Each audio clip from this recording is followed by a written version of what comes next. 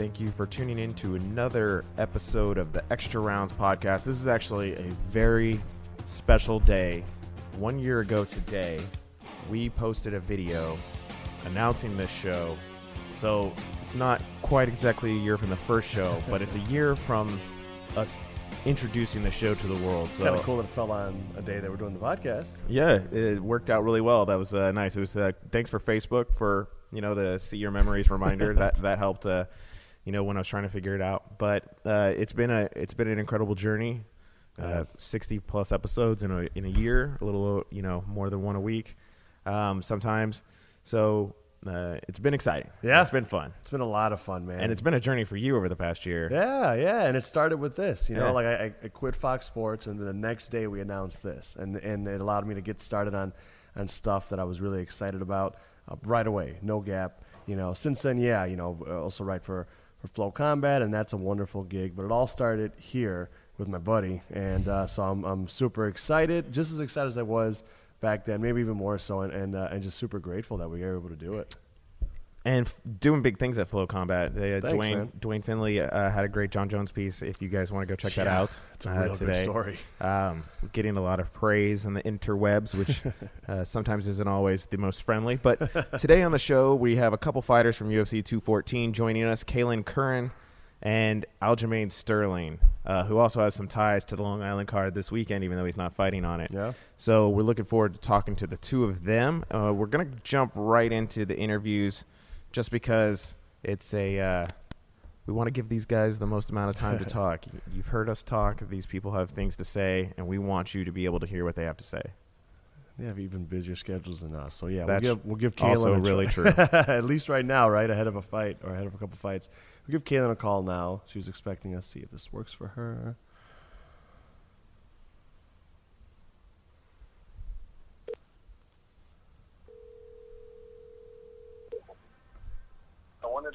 Hello? Kailin, this is Elias. I'm here with my co-host in the Extra Rounds podcast, Mike. Thanks for making time. Hi, thanks for having me. Absolutely. So close to a fight. We know this isn't easy for you. So hopefully we provide a little distraction and not just more stress. But thanks again for making time. What's your day like been today so far? Have you already started any of your training, or are you still relaxing? Right now I'm just hanging out.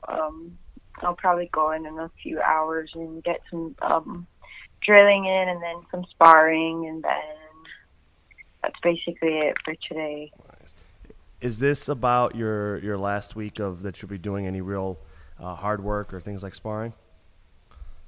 Yeah, this is my last hard week of any type of work. So it's been a fairly tough week. Just trying to finish off strong, because I know next week I'll be able to just relax and kind of focus a little bit more on just being mentally strong and stuff. So, yeah. So yesterday offline, I was actually talking with your coach, Jason Perillo, out there in Orange County, California. Now, you're Hawaiian. Do you live in California now? Did you move, or do you just come there for camps? Yeah, I live in California now. Okay. How long ago did you make that move? I've been here for about maybe 4 years now, almost 5. What made you decide to do that? When I first moved out, I moved here to train at Brain. Mark Munoz had a gym. Yeah. So that's where I first started, and then maybe like 2 years after being here, the gym closed down, and that's kind of how I started training at Ruka. And then I actually haven't been working with Pearl for a very long, but that's kind of how we started working together. I just was training in their gym, like using the facility, and then we kind of got to talking on. I was around him every day, so it was like it made sense to kind of like have him as a boxing coach, and it's just helpful having him. No, I guess because it's kind of hard to find. Yeah, it's kind of hard to find like any really any MMA gyms out here. So yeah. To us in Chicago, Southern California and Hawaii probably both seem equally like paradise. What are the main differences, like, from where you grew up and where you live now? And was it a big adjustment for you, just personally, or in terms of living style, or not really? Yeah, when I first moved here, because I've lived in Hawaii my whole life, and it was a little bit hard just because, like, I had no, like, real family out here or that many friends, so it was, like, difficult at first.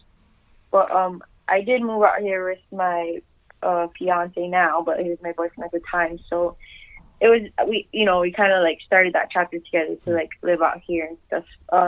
It's different. It is kind of different out here, the lifestyle, but I mean, I live in like a beach town. It's called San Clemente, so it's a real relaxing town and, like, pretty chill. So I got used to it, and I really like it out here.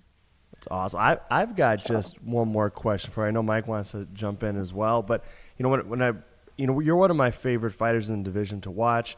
I didn't really start watching until you made your UFC debut. Then I went back and saw tape, but it's kind of amazing. I mean, you made your amateur debut at least for MMA a relatively young age, and then once you went pro, you kind of jumped, Kailin, right into the deep end. Now, obviously, there's challenges with the type of opposition you always face, kind of fight in and fight out with the high quality opponents you're always taking on. A lot of whom have, like, more fights perhaps than you do. That's clear that it's tough. Has there been any upside, if you think about it? It's just jumping right in as you have to really the elite talent pool. Like, you didn't even get fights in an Invicta before going to the UFC. You went right into UFC and all that. Like, is there any positive side to that for you when you look back on it? Shoot, yeah, that's a good question. It's tough because, like, I guess I didn't, like, getting the UFC contract at the time. I wasn't really, like, I was getting signed after winning, like, 3 of my first professional fights. So I was, like, coming in, getting that contract very confident. Like, I was, like, at the time, I guess I was just, like, I didn't know how inexperienced I actually was until, like, I started getting more and more fights and getting more of that fight experience. So, like, looking back on it, I mean, I know it's tough because it's, like, every fight that I go into, it's always, like, I feel like it could be my last fight with the UFC just because of, like, the way my record looks. But at the same time, it's, like, I have such, like, close fights or, like, really good fights. I put on really good shows. So, I mean, that's the whole another, like, I don't know, it's hard to talk about just because, like, I have to, like, right now I'm just focusing on what's next, like, I can't really look back and say, like, well, maybe I shouldn't have, because I'm already here. I'm already in the UFC. I already had, like, 4 fights. Regardless of the outcomes of those I'm getting another opportunity. So it's, like, this next fight for me is huge. Just, like, but I'm approaching it as I would any other fight. Every fight for me is huge. But I know that, like, this is a good opportunity for me to finally, like, pull through and, like, get the win. And especially facing Alexandra, her record, she's undefeated. So it's gonna look really good for me if I get the win this next fight. You talked about the feeling that it could always be your last fight, and I think that's a thing, people always point to, feeling like your back's against the wall. Is that a real thing, and is that something you have to deal with, and how do you deal with it? At this point, I just kind of take it with a grain of salt, like, whatever anyone has to say, because when I see something negative, like, on any type of social media, platform, some people, not a lot of them, but, like, I do get, like, few comments like, oh, she better win this fight or she's going to get cut. Or, like, people will say, like, how is she still signed to the UFC, blah, blah, blah. But it's just, like, I just take that with the bad with the good, and just kind of roll with it, just because it's, like, I mean, what else am I going to do? I put on great shows. If I did lose, it was, like, they're really close fights, and I know I'm capable of, like, putting together a fight. So it's just, like, I don't know. I just kind of, like, don't take it too too seriously. I just kind of go with it, and like whatever like to me, I am a fighter, but whatever happens, I'm pretty go with the flow. I don't think that if I got cut from the UFC that I wouldn't be able to like fight in different organizations. But I don't know. Right now, this fight is like basically where all my focus is because this is a very important fight for me to win. So I think that's just what I'm focused on the most right now. Well, we're glad you're trying not to pay any of that stuff too much mind, and anyone who knows what they're watching looks at your fights and see that your skill and your talent is self-evident. So we really appreciate you being on so close to your fight again. We're really looking forward to watching you, and we hope you have let her rip out there and have a good time just expressing yourself. And look forward to talking with you after the fight as well. Right on. Thank you, guys. You're welcome. Take care, Kailin. I hate to rush anyone off. I know she's probably glad to have the time off, but we're hopefully going to get Aljamain Sterling on in a moment too. I know all their schedules are really, really tight, so I knew we needed to try to move along. We have to cater to the stars of the show, and they are the stars of the show. Yeah, absolutely. Should I give Aljamain Sterling a try? Yeah, give him a go. Cool. Would have loved to talk to Kailin more. She's had kind of a tumultuous, to say the least, journey in the UFC. I think she's 1-3, but she's fought some people. Like she fought Fili Herrig. Yep. And Paige lost. Van Zant. Fili Herrig has a ton of experience between Muay Thai and the UFC. She's fought nothing but really great, experienced fighters in the UFC so far. So I mean, Fili Herrig, her record's 10-6. That's more fights than Ronda Rousey has in MMA, but she has just as extensive as a career outside of MMA, fighting in combat sports. Dozens of fights there. So Aljamain just texted us. He said he's down for us to call. Also, it's on the same card, right? They're both on this 214? Both on 214. Yeah. So this is awesome. Going to another young warrior, Aljamain Sterling, fighting former champion Renan Barão at UFC 214 in a catchweight fight. Got to talk to the man. He's all over the place right now doing pre-fight stuff. In addition, was last week of real work like Kailin Curran was doing. So we'll give him a ring and see what he's got to say for a few minutes here.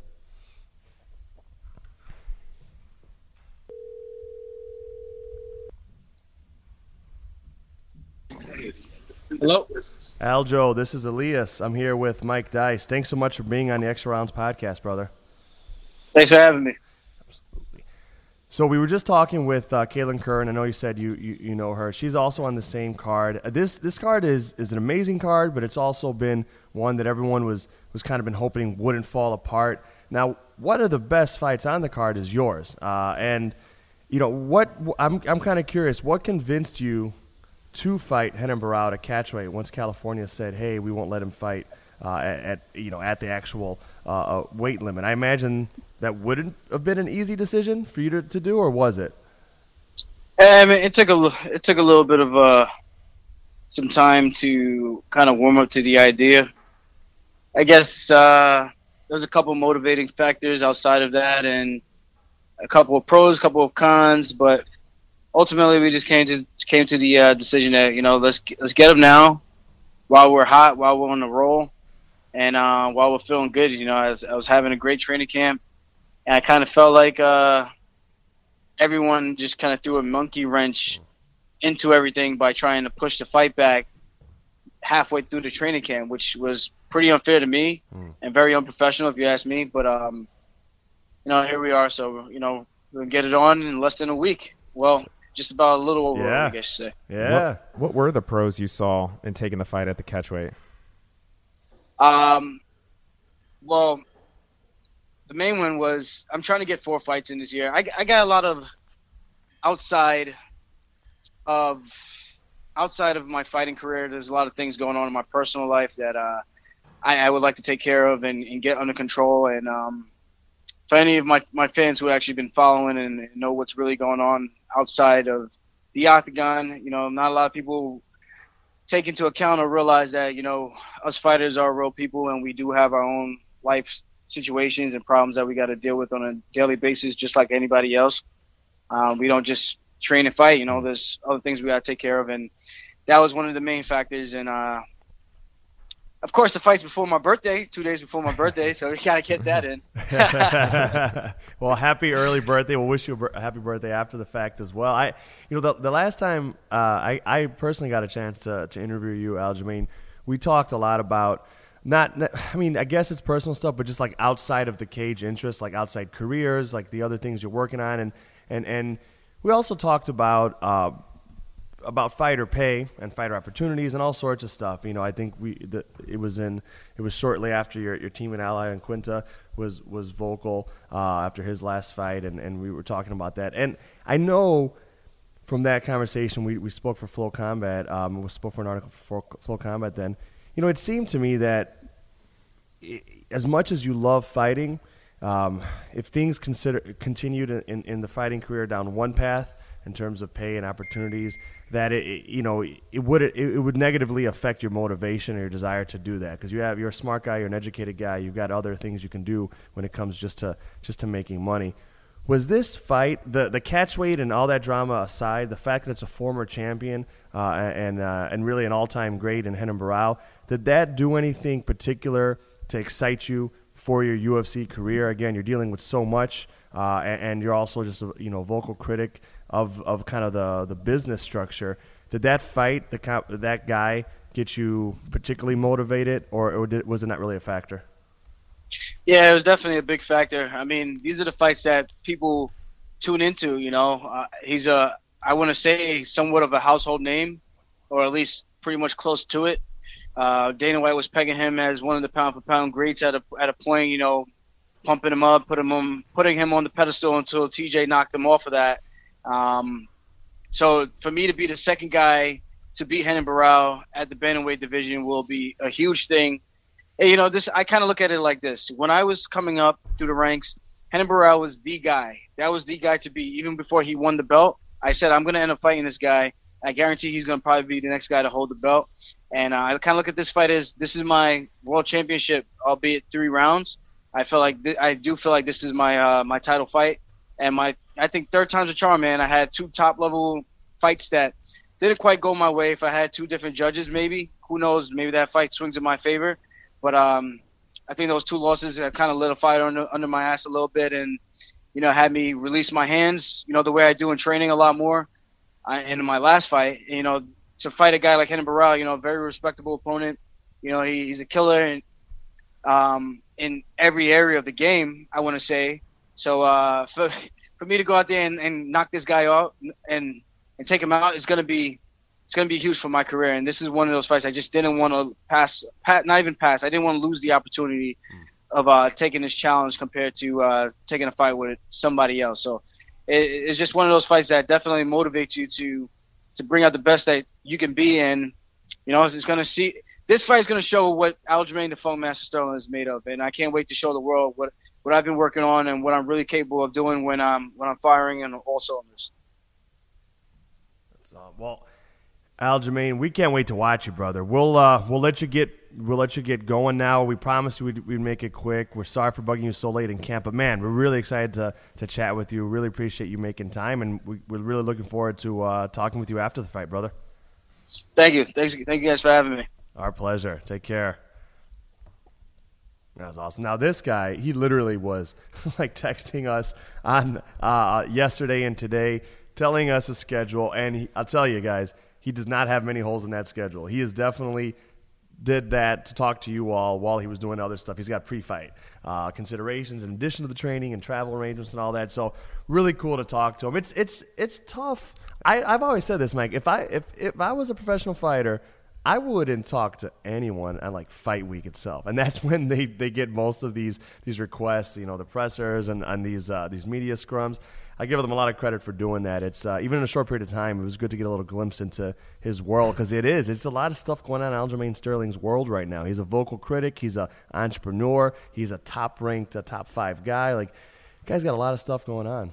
The media day of Fight Week, like, it was Thursday. They moved it up to Wednesday. It kind of goes back and forth. It seems like these days between Wednesday and Thursday, and like you're in the heat of the weight cut, and they make these people go to sit in these under these heavy lights. And definitely everything you mentioned, and aside from everything that he has going on for his preparations for his fight at UFC 214, his team in Long Island is preparing for the UFC on Fox 25 card. Chris Weidman's fighting this weekend. Yeah. All these 6 Long Island fighters are fighting on this card, not all from his gym, but that's got to be a toll. There's a split of resources. Your coaches are there while you're in your final week. It's a tough thing to manage for sure. So, there's definitely a lot on his plate, and we appreciate him taking the time out to talk to us. It'll be interesting to see, what we can do. Like you mentioned, those split decisions, the 2 losses that could have gone the other way, definitely not unanimous or decisive one way or the other. No. So it'll be interesting to see him bounce back. And this is a guy, it's really interesting to see how he would have what he would be at right now if he was still undefeated, if those 2 decisions had gone the other way. Yeah, no, you would imagine he'd be fighting for a title. But yeah, I mean, it's Sterling Cody Garbrandt could be a fight that we'd be talking about. I still think it's very possible. Like whoever, if he beats Renan Barão, I don't see why he wouldn't be in consideration there very, very, very soon. He's still at the very, very top, but yeah, he had those very close in his decisions that he disputed. Yeah, I think if it wasn't for those being official L's, yeah, I think he would have already been fighting for the title. His next fight probably would have been a title fight. But luckily, he's young, and although he's at a point in his career where you never know if he's going to continue fighting or not, depending on, I guess, the opportunities and the money. If the UFC can convince him it's worth his while, he can be around for a while athletically, right? Like he's got plenty of time with him, barring injuries, that he could be chasing the title for a while. So he's still a top guy to watch. It's funny how fast he rose to the top of those rankings. I remember when he renegotiated with the UFC. People like that 0. Yeah, no, absolutely, and he deserved marketable. And it's the people he beat. Too, when he got into the UFC, he beat amazing people right away, and he was in the top 5 very, very fast. Like we were talking about Kailin Curran being put against top opponents very young in her career. So has Aljamain Sterling been tested, and he did really, really well. It's pretty remarkable because we've been talking about him in the top 5 to 10 for the last 2 or 3 years, which is crazy because that's about his entire time in the UFC.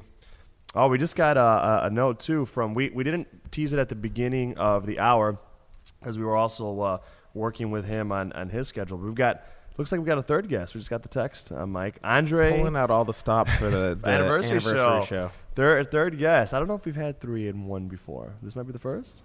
Maybe. Yeah, maybe. We'll have to go back. You guys can let us know. We are, of course, streaming live now on Facebook, so if you guys are commenting, you can remind us of any mistakes we make. If you remember a 3-guest show prior to this, let us know. But we'll give Andre Touchy Fili it's the most ridiculous and awesome nickname that I know of in MMA. We'll give him a call in a moment. He's fighting again for the first time since, I believe, was it the fall he last fought? He's a team alpha male stud, one of those many contenders they have. And he's got a fight coming up. Is that also on 214? It is, right? Let me check. Yeah. See, but if it is, that means he's fighting in his home state of California, and I think that's the case. And that's which is also like fighting in the home state of Texas. You could be 12 hours from home. You could be 1,300 miles away. He was supposed to fight. That's right. His fight was supposed to fight his name, Korean Superboy, and that fight was called off. But now he's fighting Calvin Kattar, who's, I believe, making his UFC debut. Oh, is that right? Yeah, Sherdog still has Korean Superboy as the fight. Jeez, I'm behind. That was the news that came out. At least I think, we can ask him. Yeah, no, absolutely. Absolutely. All right, we'll give him a ring if you're ready, Mike. Yeah, I'm ready. Cool. Let's try him out.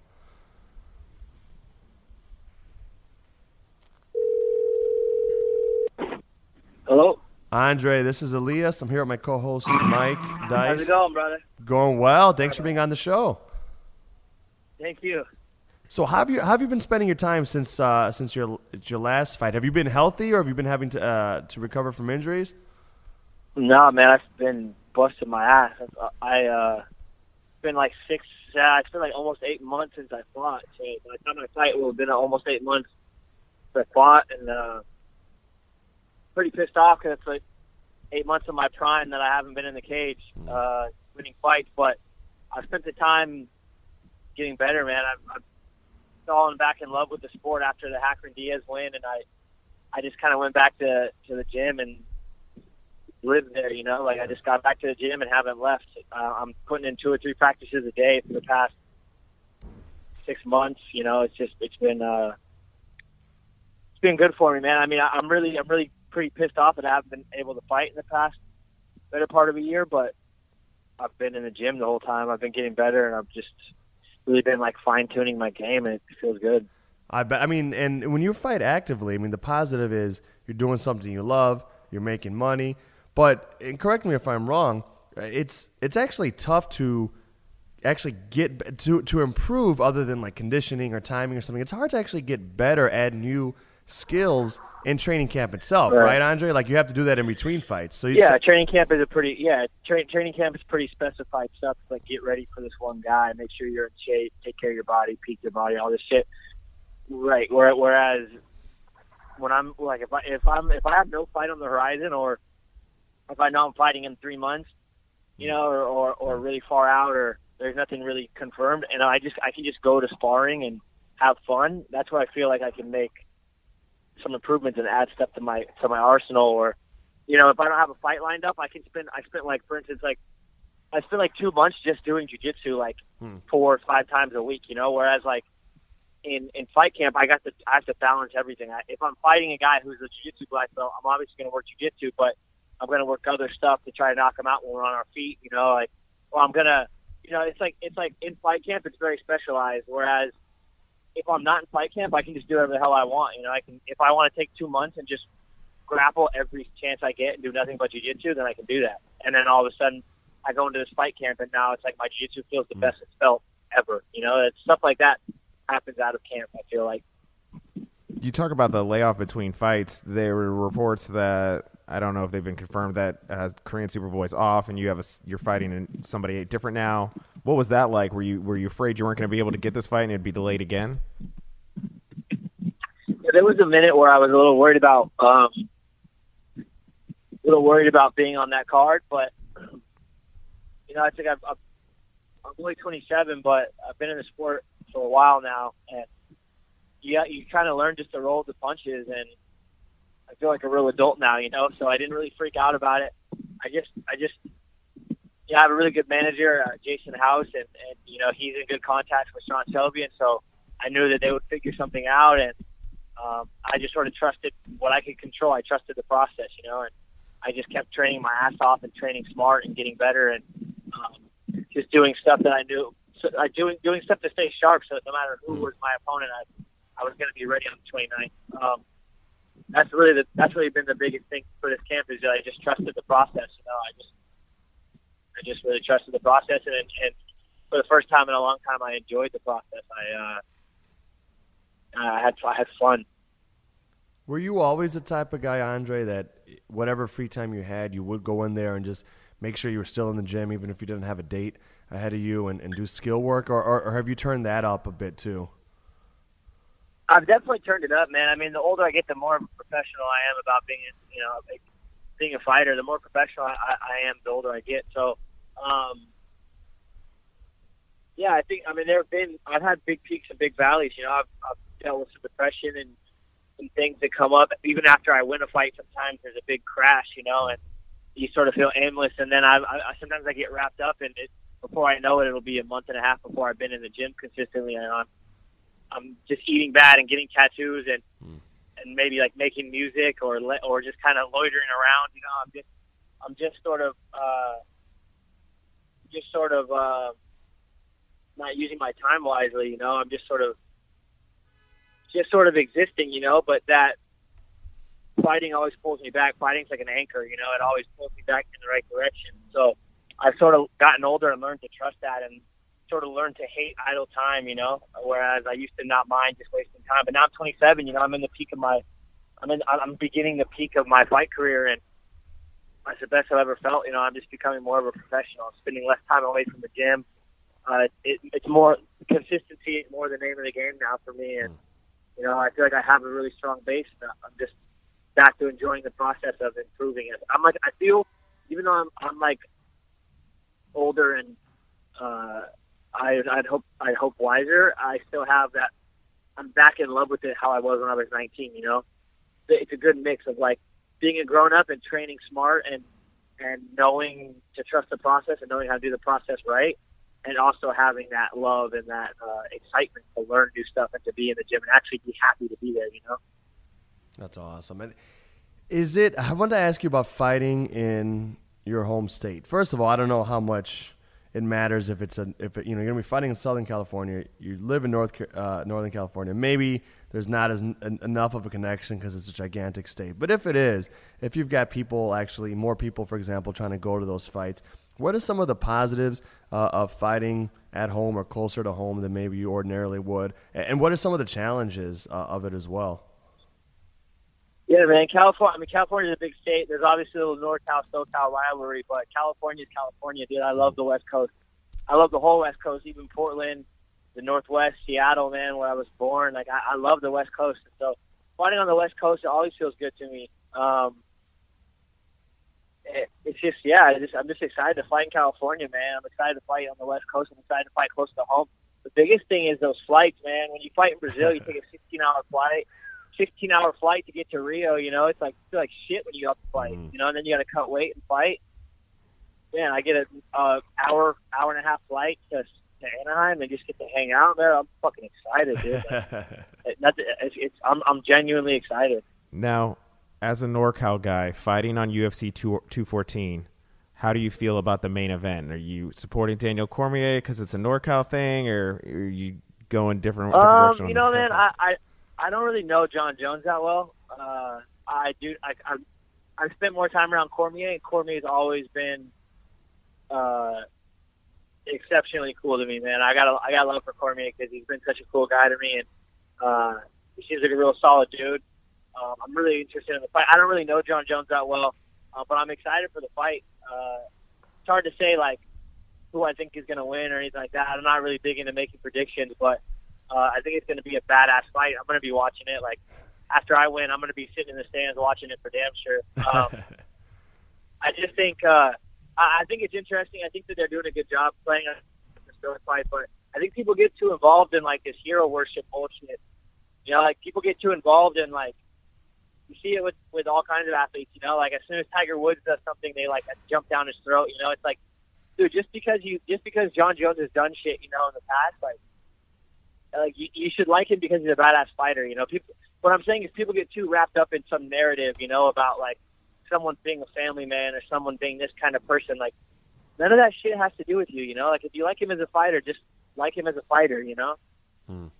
It's also ridiculous to kind of peg somebody into trying to fit this model citizen mold when they're, you know, punching and elbowing people in the face. Well, I think there's a lot of great people in fighting. Yeah, but yeah, there are, but like, I mean, if your kid's role model is going to be a guy who gets locked in a cage to hurt other people, like, don't be surprised if the guy does something that you don't find fucking agreeable, you know? Like, I just hate that, like, persecution of athletes. Like, yeah, like because you're a good fighter, you can't be, you know, you can't be a human being to make mistakes. I don't know. That shit. I just kind of get tired of fucking hearing about it. Honestly, I'm excited to watch the fight, but I'm just tired of hearing the narrative. You know. Yeah. No, I think that's really fair, and I think, you know, the spotlight that all, let's say, celebrities or professional athletes face. I mean, even, you know, whatever sport you do, if you're expecting, like you said, Andre, your kid to have a role model just based off of someone, you know, being great at a sport, it's kind of a weird thing too, right? Like, it's a strange thing. Very weird, yeah. Yeah, it's a strange thing to set someone up, like you said, as like to worship them as a hero, and then because the other side of that coin very quickly is demonizing them, and of course, very few of us are complete saints or complete demons.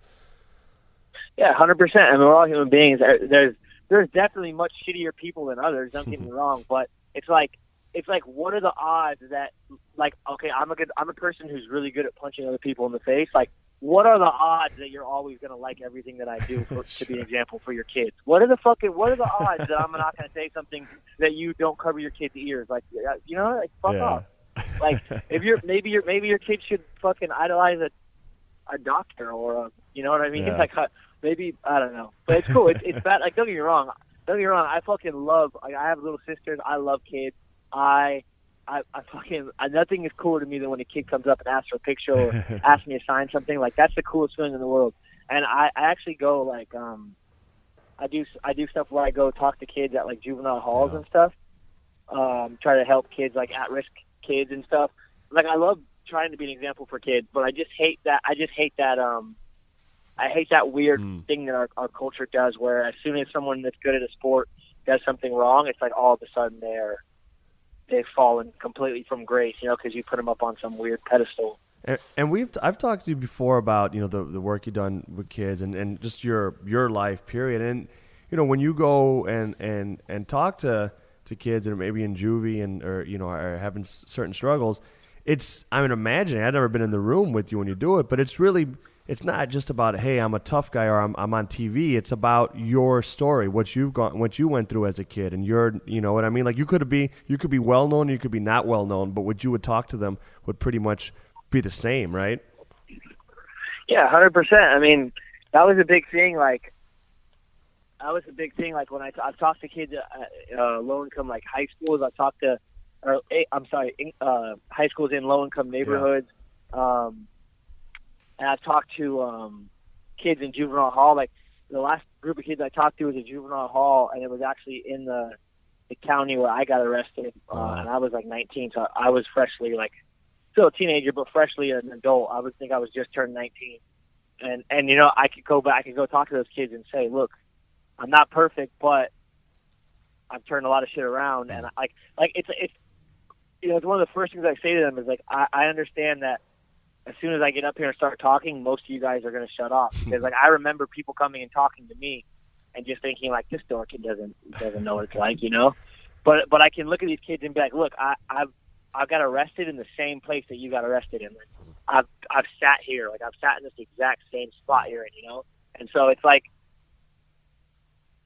just like what I try to do is just fast track the information that I've gotten to them, because they're a little younger than I was when I got in trouble, So it's like it took me getting arrested and then getting my shit together and training with Faber to learn all these things, all these habits and rules that successful people follow, And so I just try to pass some of that knowledge along so they can get it a little earlier than I did.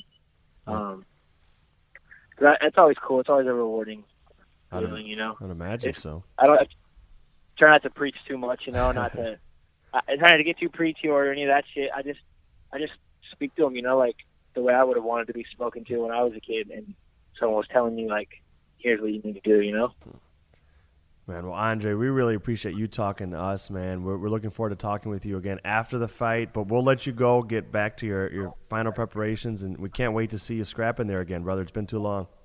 Appreciate it, man. I really appreciate the time, man. Thank you. Absolutely. There we go. Andre Fili wrapping up a rare 3-guest episode of the Extra Rounds podcast. Interesting things to say.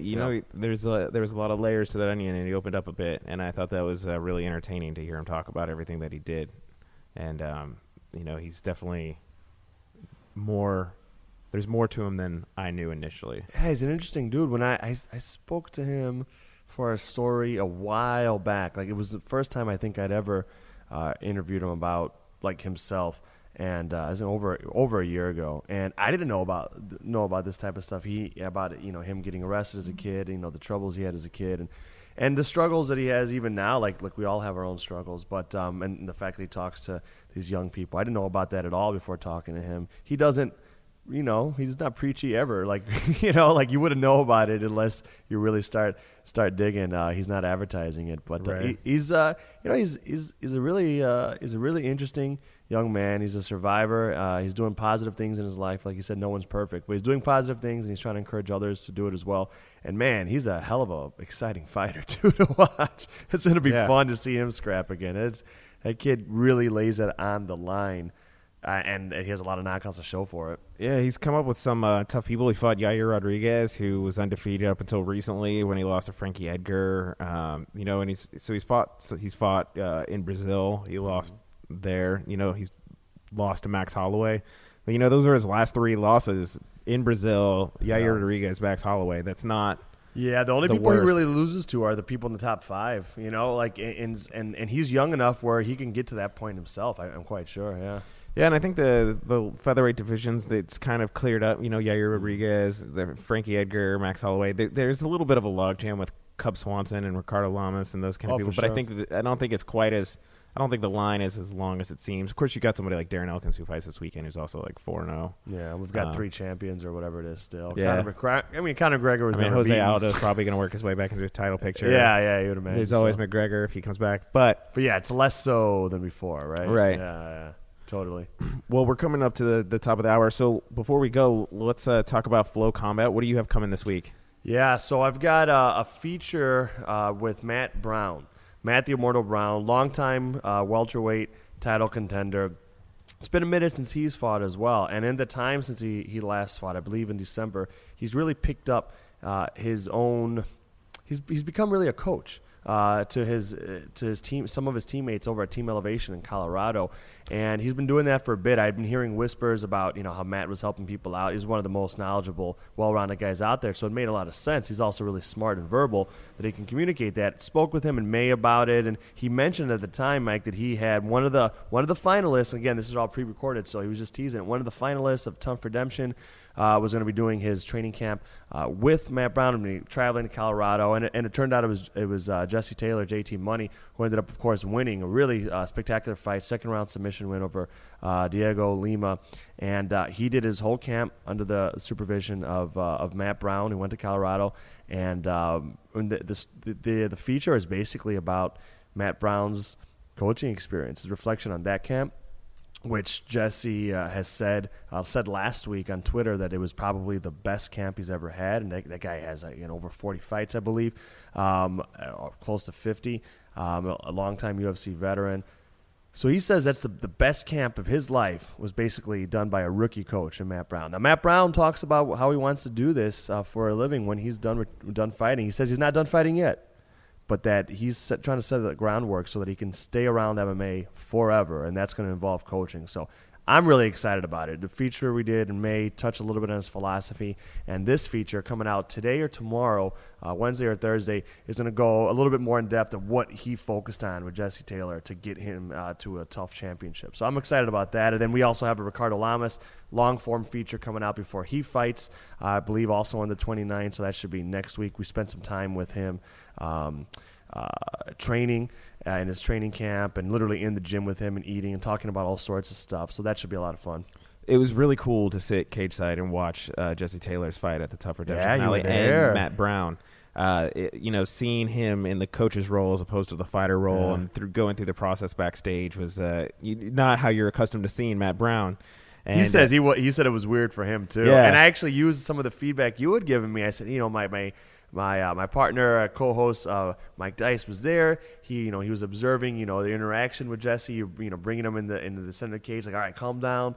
Look at here are the cameras. Let's pose this and that. And he actually talks a lot about that, spinning off of literally information you gave me on that. Yeah. It was cool it's cool to watch that. Jesse was so excited and caught up in the moment. He's just walking around the cage and it's like doing his thing. And it's like, this is television. We gotta work it for the cameras a little bit. And to see Matt Brown do a little behind the scenes directing, I'm sure the Fox broadcast team really appreciated Brown. I bet they did, giving him the heads up and pointing him where to look. But that was cool to see. And that was like beyond a coach thing. That was like a mentor thing and a fighter to fighter thing as well. That's right. And that's something that he can provide as a coach. A lot of coaches were former fighters, but that's something he can provide that maybe not everybody can. Yeah, very few coaches are at a high level as he is. Like, this is now the opportunity. MMA has been around long enough to, let's see how many of these guys and girls get into coaching, because up until now, unless you were how many of them really were there? Are the guys that have been around for 15, 20 years, how many of them actually You always had to go to different people for different disciplines. Specialists, right? Yeah. And I'm sure there's still a little bit some of that. Oh, there's totally is. But a guy like Matt Brown allows for the potential for something a little more different, a little more old school, a little more Mickey and Rocky, where it's a former fighter and he can really oversee everything. And we see this in other places. We got Mike Brown, Dean Thomas, an American Top Team, really on a day-to-day basis heading up stuff for a lot of fighters. It's happening, but it's still not common. So it's cool to see maybe the next big guy in coaching before he even delves full time into it. The evolution of the sport is always two things. this players turn coaches and second generation athletes. Yeah, that's a good point. So we're kind of seeing the beginning of the second generation athletes, thinking of people like Ryan Couture and AJ McGee. But that's a good point. We got to have those guys on. Yeah, we should. I got to bug them. But yeah, those are good. Those are good guys to talk to. Yeah, no, it's fascinating. So thanks for asking. That's what we got coming up. Yeah. Then on Fansided, we have. I want to just take a time to highlight something that Mike Heck does. He also does SFLC podcast. Yeah, great podcast. I don't know if you've been on the. Beyond I the have. Links. Yeah. That's a cool thing he does where he has a lot of MMA people on for a little bit roundtable discussion. But he also does a Future Friday piece. So just always make sure to look out for that on Friday. He interviews some up-and-coming prospects who are on the cusp of joining the UFC. He had Kurt, forgetting his last name. He was just on the Dana White Contender Series. Okay, yeah. His last name as well. Yeah. That's a cool thing to do, man. Contender watch. Like, if you want to be on the cutting edge of the sport, listen to podcasts like that where you're going to be listening to the future stars. You're going to be the smartest guy in the room, smartest girl in the room. If you know who's coming up before they're on, on the James big Lynch stage. At Flow Combat's one of those people. He does too. a great job with that too. He really does. The Prospect Watch. So thank you, everyone, for tuning in to watch. For those of you listening on the podcast on iTunes, Google Play, Stitcher, Blog Talk Radio, wherever you're finding the audio-only version of this, if you want to watch and see what we look like, don't get your hopes up. But you can at the Sports Illustrated MMA Facebook page every Wednesday, 3 p.m. Eastern, 2 Central, 12 on the West Coast. Or if you're watching and you don't always have time to be glued to Facebook to watch us, you can listen on iTunes, Google Play, Stitcher, TuneIn, all the podcasting apps. But thank you, everyone, for tuning in and celebrating a one-year anniversary. I'm sure we'll find a reason to keep that celebration going next week. But thank you, everybody, for tuning in, and we'll see you next week.